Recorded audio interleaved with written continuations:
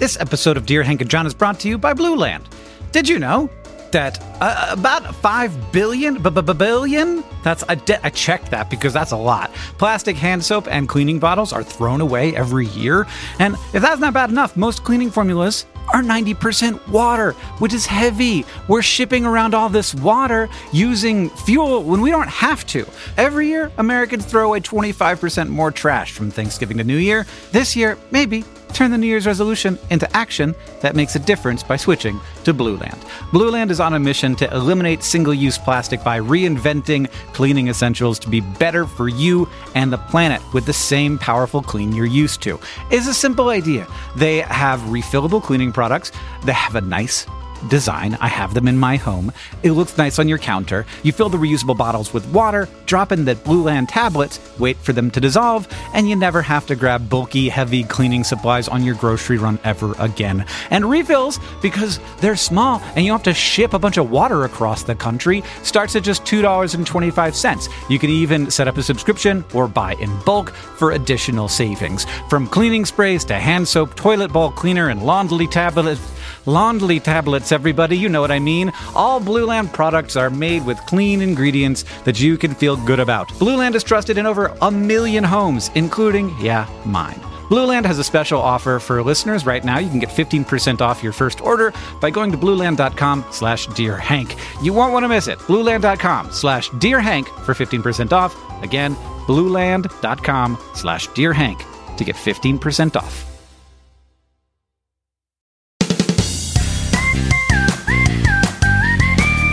Welcome to Dear Hank and John. Or as I prefer to think of it, Dear John and Hank. It's a comedy podcast where me and my brother John answer your questions, give you dubious advice, and bring you all the week's news from both Mars and AFC Wimbledon. And today, we're doing it live. Together.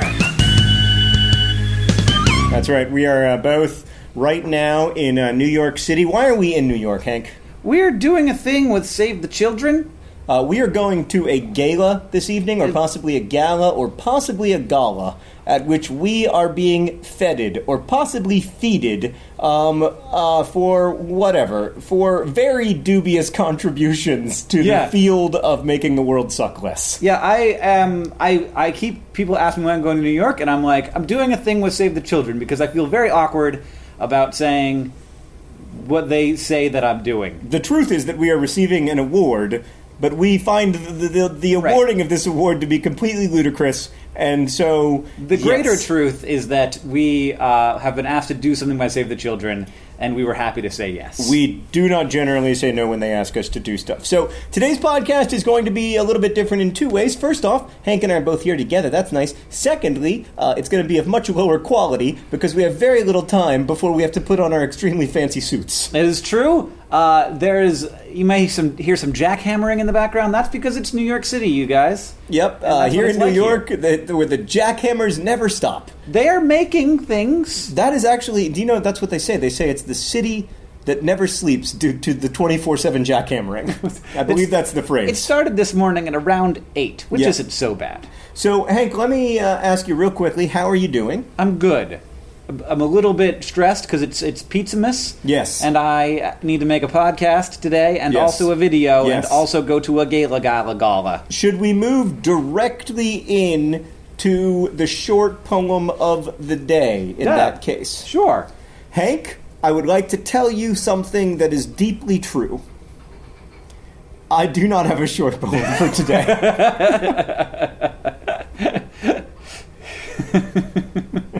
Okay, well that was a really beautiful poem, John. Thank you. Let's move on to the next portion. I'm gonna find a poem, Hank, while we are talking. But I really I've already read that Margaret Atwood poem that I usually use in times of crisis. You've had too many times of crisis. Oh, okay. We'll use this Dorothy Parker poem, Unfortunate Coincidence. Okay. I have a list of short poems on my phone in case of emergency, and we are in one. So we're going to use this Dorothy Parker poem, Unfortunate Coincidence. By the time you swear you're his, shivering and sighing, and he vows his passion is infinite, undying, lady, make a note of this. One of you is lying.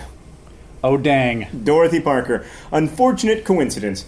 So let's move on now to questions from our readers while Hank is looking up the news from Mars. Let's do some questions, John. They can hear you clicking away at your keyboard. They can't. It would have been fine if you had just kept quiet. All right, Hank, this question is from Jeff. It's vitally important. Dear John and Hank, I just came from the dentist, and why do dental hygienists want to carry on conversations with you while they are scraping away at your teeth? It's not like I can answer with your hands in my mouth. I suggest if you must talk, keep the questions to yes and no ones, and I will give a thumbs up or thumbs down to indicate my answer. Well, here again we have come to Dear Hank and John with questions John is qualified to answer. Oh, John, my God. A man who has had many people's hands inside of his mouth. So many. I don't know that there is a person on Earth who has had more strangers insert gloved hands into his mouth than myself. So, here is my theory. I've had great dental hygienists, and I've had terrible ones, and I've had ones in the middle. The first thing that I look for in a dental hygienist is, are they expert at removing plaque without hurting me unnecessarily, which is a real talent and a real skill. The second thing I look for is, are they able to deliver 20 to 30 minute long monologues without needing any input from me that will be of interest to me. So, for instance, my current dental hygienist, who's just brilliant, is both excellent at the plaque scraping and wonderfully talented when it comes to, I sit down, she says, so I saw the Paper Towns movie, and then proceeds to talk for 20 minutes in a very interesting way about all the strengths and weaknesses she feels were in the Paper Towns movie, and then when the whole thing is over, I can respond, right? So it's just a different kind of conversation. I have a question for you. Yes. What is this person's job title again? Dental hygienist. Hygienist. Dental hygienist. What is this person's job title? It's no T. There's no T. Have I been saying hygienist this whole time? Do you have good dental hygiene? I do. I have excellent dental hygiene. Now, I didn't in my teens. That's why I'm in this mess in the first place. Dental hygienist. Dental hygienist. Dental hygienist. Dental hygienist. I want to say tist. Because it's dentist. Yeah. There's a T in dentist. Yeah, correct. Yes. It's not Dennis. It's not just Dennis. It's your friend, the Dennis. My friend Dennis, who is a hygienist. That's how I'll remember it. Okay. Well, I'm glad we could. We also have a little more information for you there, Jeff. Call them a dental hygienist, and they might respect you more. To be fair, in his question, Jeff did call them a dental hygienist. It's all on me, not on Jeff. And I think that people just want to, they're bored. They don't want to just scrape teeth all day. They also want to interact with humans. Yeah, you have to imagine your dental hygienist complexly and understand that, they want to have a social interaction. And also they want you to be as comfortable as possible. And I think that's a lot of it. It's not comfortable when someone is both scraping away at your teeth and doing so silently, because that feels like a threat. It's important. I agree. John, we have another question. This one is from Bethany, who asks, Dear Hank and John, my question is, why do you think our culture is so obsessed with zombies? Well, Bethany, I don't know what Hank's answer is going to be, but this is mine. Let me submit to you that I am not entirely sure who is running the show inside my brain. Why do I want granite countertops in my kitchen? Why? Is it because I am in fact kind of similar to a zombie? Is it because I am also not making conscious decisions? Is it because I am also sort of making the default choice because I don't really ultimately have control over my consciousness, but am in fact a cog in a much larger machine? That makes me think that maybe we write about zombies because we fear that we are zombies. I think we write about zombies and think about zombies because in the history of humanity, the scariest things have tended to be the things that kill us, and we are usually killed by as humans get killed by disease, microbes, mostly microbes. Yeah, nowadays, if your theory were correct. Let me argue. If your theory were correct, all of the you haven't heard my theory yet. I know what you're going to be, which is that the zombie is like like a monsterization of disease. Instead of disease being this invisible cloud that is everywhere and you accidentally walk into it, it is a disease that attacks you physically, and that the disease is transmitted through violent acts. Unfortunately, I love that theory. I was so ready to disagree with you, but I think that's brilliant, because I think that I think that we are all afraid of disease, but we find it very difficult to personify disease. Right. Movies about diseases are scary, but they're not like horror scary. They're psychologically scary. Yeah, so you might have noticed, by the way, that Catherine just turned the shower off. No, so there's less background noise. We're doing this in record time, you guys. I mean, this is, so if it just got quieter, that's because the shower has ended.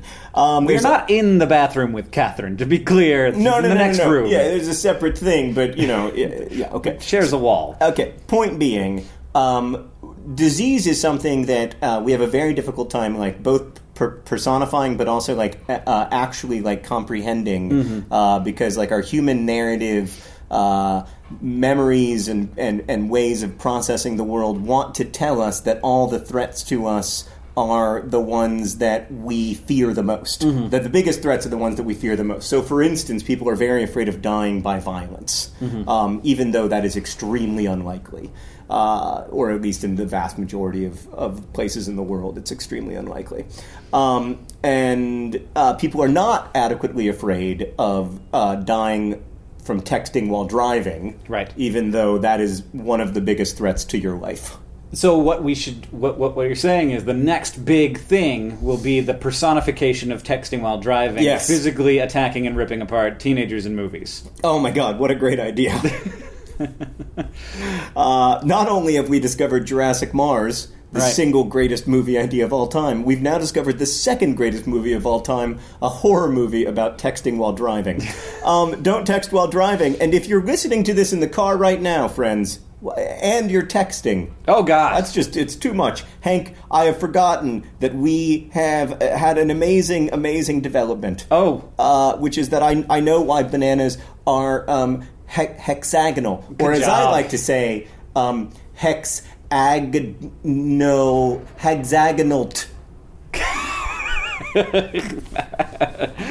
Yeah, so we got a tweet from somebody explaining to us why bananas are hexagonal. Yeah, I just got to find it. Where is my liked tweets? How do you find the tweets? Likes. It's right there.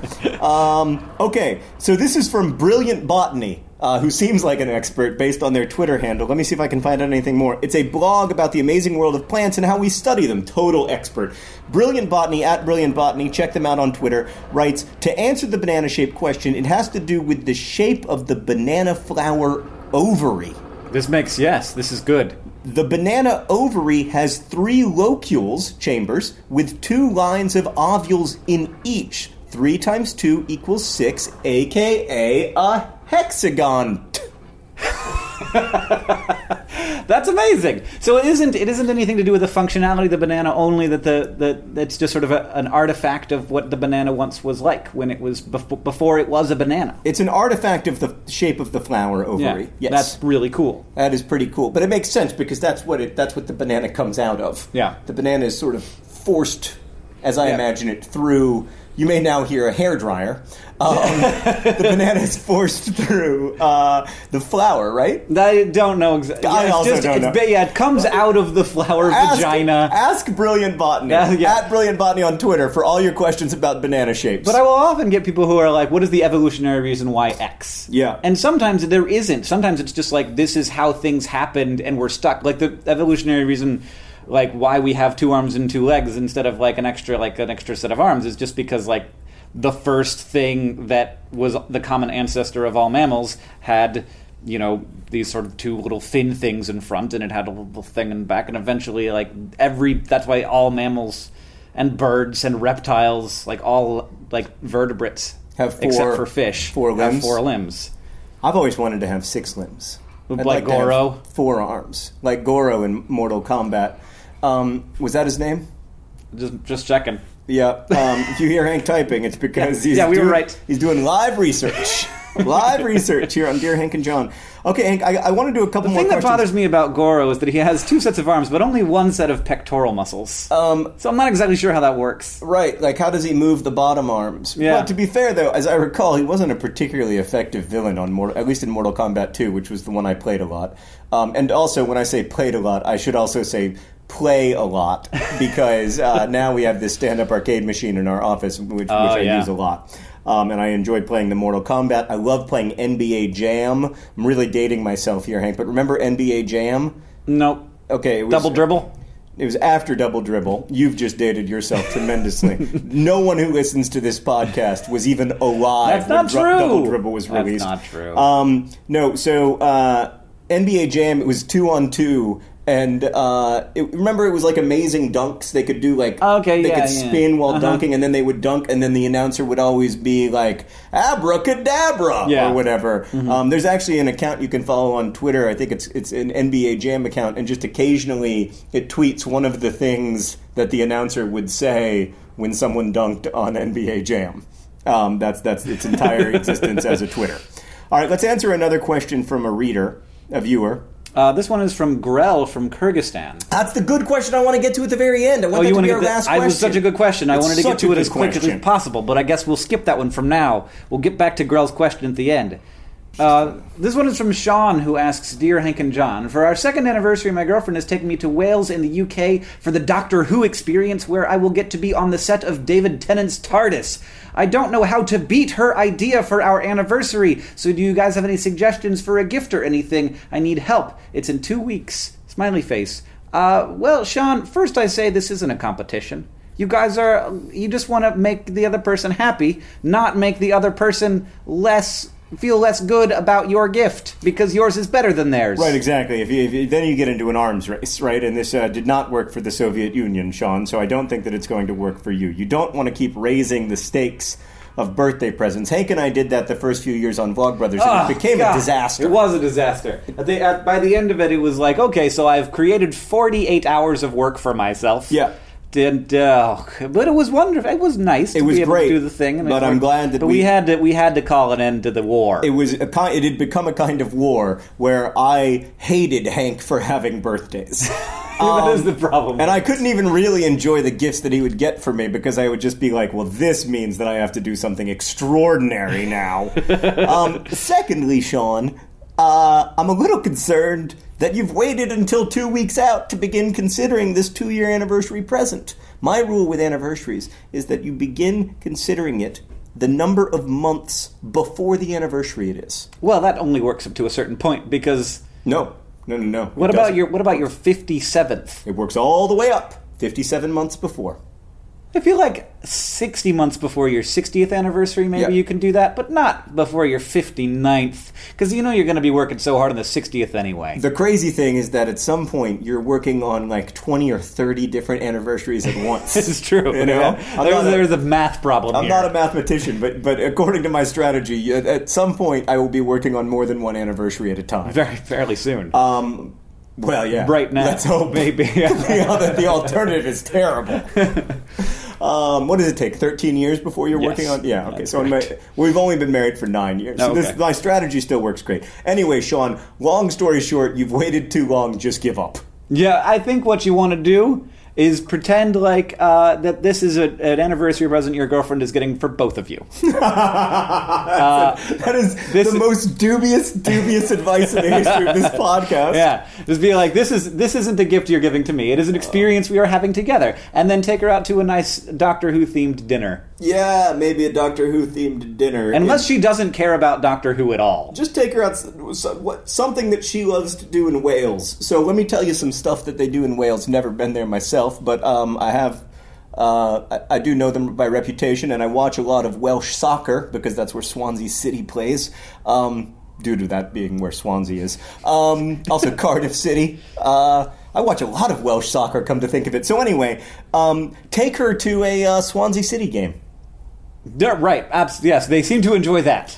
Well, you know what, Sean? I can't help but... I've got a question for you. If you're going to Wales in the UK, that implies that you don't currently live in the UK, which means that you're probably flying to Wales... Probably going to take a train. From... if he's not in the UK, he probably is going to fly he's not in the... I figured he was from No. Taking me to Wales in the UK implies that he isn't from the UK. Okay, yeah. So they're probably going to fly to... London, where AFC Wimbledon play every Saturday. Oh my gosh, we've done it, Sean. You're going to an AFC Wimbledon game. It's so nice to be here with you in person, so we could say that in unison. Because our phones, when we're doing this, it's like there's this 3-second delay, and it makes everything impossible.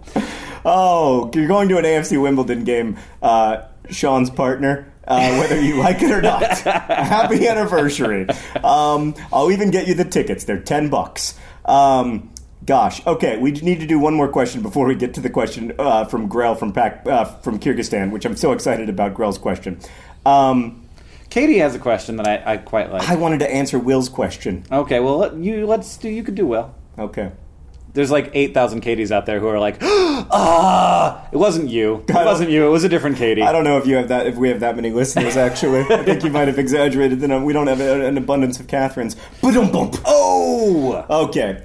This question is from Will, who writes, Dear John and Hank, I've been a supporter of AFC Wimbledon since listening to this podcast. That's a great reason to start, and a great time to start. However, I recently learned that one of my absolute favorite podcasts ever, Freakonomics, also supports and sponsors an English league football team, the mighty Dun Cow Football Club. I can't seem to find any information on whether AFC Wimbledon and Dun Cow will be direct competitors because I'd hate to have to pick, and I'm not sure what I would do. Is this something I should worry about? It is something you should worry about because it implies that Dear Hank and John might be your second favorite podcast. And that's the biggest problem. To me. Another concern is that Freakonomics potentially stole our idea. Yeah, I'm a little concerned that Freakonomics, they plagiarized us. That would be plagiarism, I mean, right? frankly, what are the odds that... Why would this idea happen twice? It is a dumb idea. Yeah.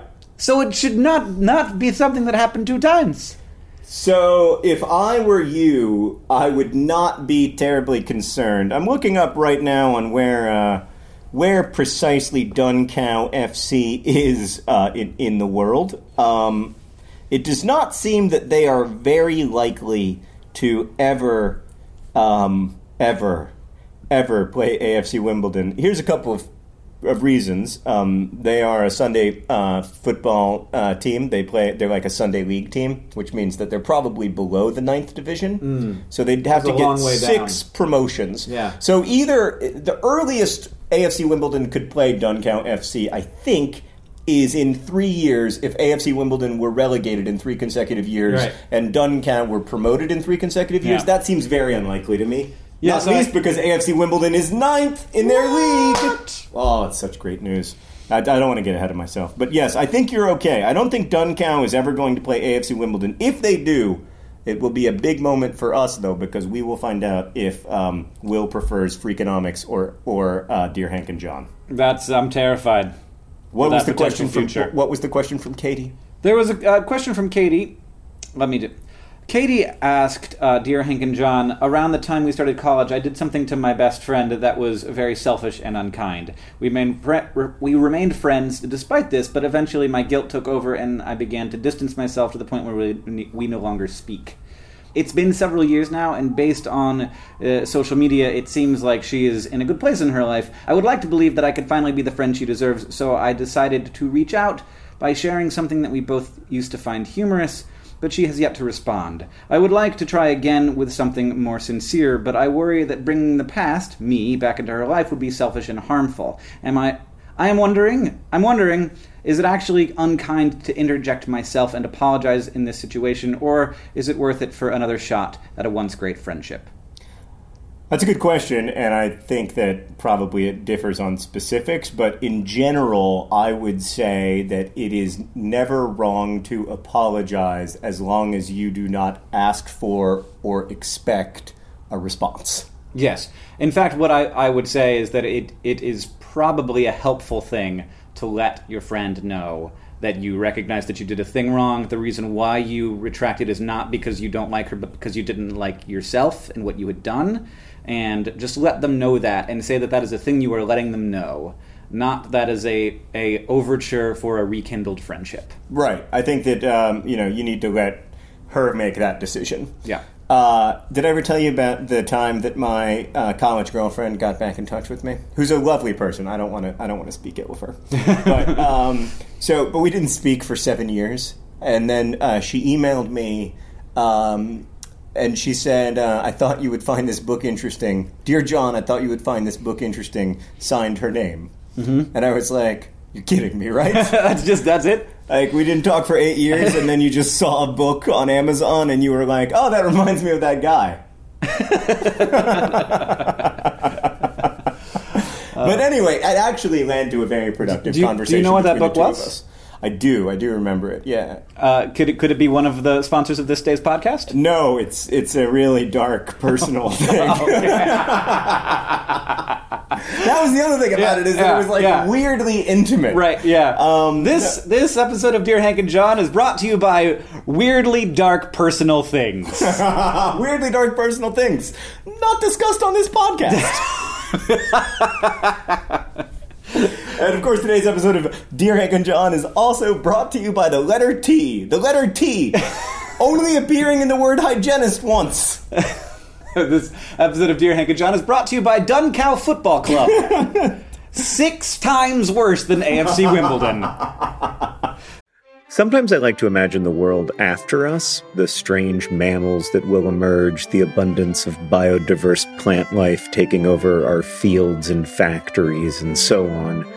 I don't think this world will be better. I maintain that we are the most interesting thing to happen on Earth, and there is real beauty and meaning in our curiosity and compassion, even as we also cause and witness so much suffering. But at any rate, there will be a world after us, after each of us. And that's why there's life insurance. It exists to provide a financial safety net to those who love and count on you. Policy Genius's technology makes it easy to compare life insurance quotes from America's top insurers in just a few clicks to find your lowest price. With Policy Genius, you can find life insurance policies that start at just $292 per year for $1 million of coverage. Some options offer same-day approval and avoid unnecessary medical exams. So save time and money and provide your family with a financial safety net using Policy Genius. Head to policygenius.com or click the link in the description to get your free life insurance quotes and see how much you could save. That's policygenius.com. Policy Genius, because there will be a world without us. And, of course, this episode of Dear Hank and John is brought to you by the question from Kyrgyzstan by Crete that we are going to answer now. Okay, we said we were going to do it. We're going to do it. We're very excited. This is one of the best questions, I have to say, that I have ever seen, not just on this podcast, but ever. I am fascinated by this question. I feel like we should devote several episodes to it, but instead we're just going to try our best to answer it. I said this person's name wrong earlier. I don't know how to pronounce it. I think it's Grell from Kyrgyzstan. Dear John and Hank, yesterday my teacher asked which one of you would like to own a Ferrari, and everyone raised their hand. And then he asked, but what if you knew that everyone else in the world also had a Ferrari, and almost everyone put their hands down? This got me to thinking about you, and by you I mean people from the West. You often refer to countries as developed and developing, which to me sounds as if you're hoping that one day we'll all be quote-unquote developed. But how is that even possible? Sure, you could probably make it so that everyone in the world had food to eat and didn't die from preventable diseases, but other than that, there is absolutely no way for everyone in the world to have the same quality of life as you do in the West, and some countries in East Asia, of course. I mean, who is going to be sewing the clothes and making the mobile phones? Surely the demand for those things will dramatically increase if every country is developed, but there won't be any way to get cheap labor anymore. I'm sorry if this question sounds as if I'm putting blame on anyone. I'm really not. I just don't understand. That is a great question. Yes, it is kind of the question of modern economics. So, panic or not? The optimist's response to this question is that the overall size of the pie can increase. And so while there remains, people with smaller slices. Exactly. So while there remains economic inequality, the overall size of the pie can increase. And we have seen this with hundreds of millions of people emerging from poverty in the last 30 years, mostly in China and Brazil and India, countries that have, develop dramatically. But what we mean when we talk about quote unquote emerging from poverty often means going, from a place where you are in that extreme poverty that Grell's writing about, where you don't have food security, and people often die of preventable diseases, to going to a place where you're making $10 a day instead of $2 a day or $1 a day. And that's not what we would think of in the West as, middle class or as or even working class. We would think of that as poverty. Yes. Yeah. And there are a number of big questions here. I mean, we start out with the question of whether wanting something necessitates inequality, because you only want the things that you can't have, and if everybody could have it, then you wouldn't want it. If it were just like, if it were a Yugo, you wouldn't want a Ferrari. If every person had a Ferrari, who cares? Just like, now, like, it used to be a luxury item to have a refrigerator in America, and it no longer is. Right. The refrigerator example is actually the example that I would use in terms of what I think about with development. I do think that we can live in a world where everyone has a refrigerator. Yes. And I think that would dramatically increase quality of life for billions of people, and I think that is a good goal. I think that living your life in a way that requires or necessitates an underclass is very problematic, and that almost everyone in the West lives their life that way, including you and me. Yeah. You and I, including you and me. You and me. I'm sticking with my original. And the and the hope is that there is a future in which those products can be created without a necessary underclass. Right. I mean, a little bit that is the hope. I mean, I think that's a very optimistic hope. I think that, like, anytime you're pinning all of your hopes on sort of mere capitalism, right. If anytime you're pinning your hopes only on the market, I think that you are maybe being too optimistic about what markets can do.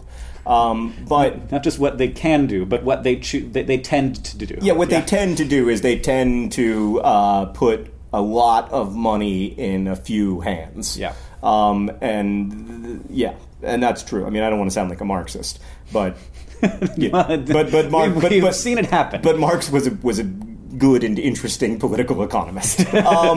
So I think that we do. When you say, like, sure, you could probably make it so everyone in the world had food to eat and didn't die from preventable diseases, like, let's just stop there and say, yes, let's do that. Yeah. Like, I think that is a good goal. I remember being in, when I was in Ethiopia with the CEO of the Gates Foundation, Sue Desmond Hellman, I think is her name. I said, this is so complicated. Like, I feel overwhelmed by the complexity of the problem of poverty. I feel overwhelmed by how do you address the infrastructure problems? How do you address, access to things like better seeds so that the corn is as high as it is in Indiana where I live and not, coming up to my knee. I don't have any idea how to fix any of this, and it is completely overwhelming. And, like, I think rotavirus vaccines are great, but I am totally overwhelmed. And she said to me, you just jumped over something that I think is very important, which is that rotavirus vaccines will save 100,000 lives of kids under the age of 5 in the next 10 years, and that's 100,000 mothers who don't have to bury their children. And I think we in the West need to do a better job of listening to people in the poor world in Ethiopia when they ask us what they need, what they want, what their goals are for their lives, and what the number one thing that I heard was clean water, and I want my kids to live and get an education. And so those are my development goals, is to listen better and then respond. But I also think it's really interesting to hear from, I mean, Kyrgyzstan is a middle income, what we would call in, like, development, like a middle income country. It's very interesting to hear that perspective because a lot of times we don't. Right. Anyway, it's a great question that I don't have a great answer for, obviously. I don't know if you do, Hank. I just talked a lot. I talked as much as I could. That's all I had. Do you want to move on to the news from Mars and AFC Wimbledon? Yeah, I'm still mulling this question. I feel like we should start a new podcast called Questions from Grell, in which just this one person asks us really interesting questions. Anyway, thank you for listening. Oh, wait, right, we have to do the NARS from MEWS and AFC Mumbleton. Sounds great. In this week's Mars news, or Mars NARS... I call it NARS MEWS. And this week's NARS MEWS, the scientists have done a lot of research on how Mars became not wonderful. It became a less good place for people. Let's take another step back and just celebrate how much better Earth is than Mars. Yeah. Period. Oh, man. Full stop. Yes, definitely. Is there a way that Mars is better than Earth? No. No, not really. Not. I mean, you could say that there are ways in which it outranks us, and like just mass. No, I mean it doesn't. It's smaller than Earth, but it's colder. Colder? Yeah. There's more cold. Do you love winter? You'll love Mars. Do you hate there being too many atoms in the atmosphere? Have you ever wanted to jump, but wished that you couldn't jump quite as high? You could jump higher on Mars. Damn it. I just told you it was less massive. And that it had less of an atmosphere. Yeah, well, that's the thickness of the atmosphere doesn't really hold you back that much. A little bit. A little bit. Stops you from going all the way out. No. Yeah, no, it does. If I were on Mars, correct me if I'm wrong, and I jumped, obviously I don't have great quad muscles, but if I was better at jumping, it would be easier for me to leave Mars's, orbit. Yeah. It would be easier for me to leave Mars than Earth. Right. Well, yes, because of gravity. But if I wanted to get to Pluto, even that's almost all because of gravity. But I will tell you how you are right. Okay. If there was a ball the size of Mars that had Earth's atmosphere, it would be harder to jump off of that planet than it would be to jump off of Mars. Right. Because there's more atmosphere to push through. Right. So it's overwhelmingly a better place to play basketball. Except as long as you have a respirator. Like in a full spacesuit, yes. Mars is the worst. Why do we talk about it every week? Well, one of the reasons Mars is the worst is because once upon a time it had a nice thick atmosphere, but it no longer does. And the reason for that is the sun. The sun is great. Yep. It is a nice thing for us to have here on Earth. Strongly in favor. Life would mostly not exist without it, though it would a little bit in deep sea vents and such.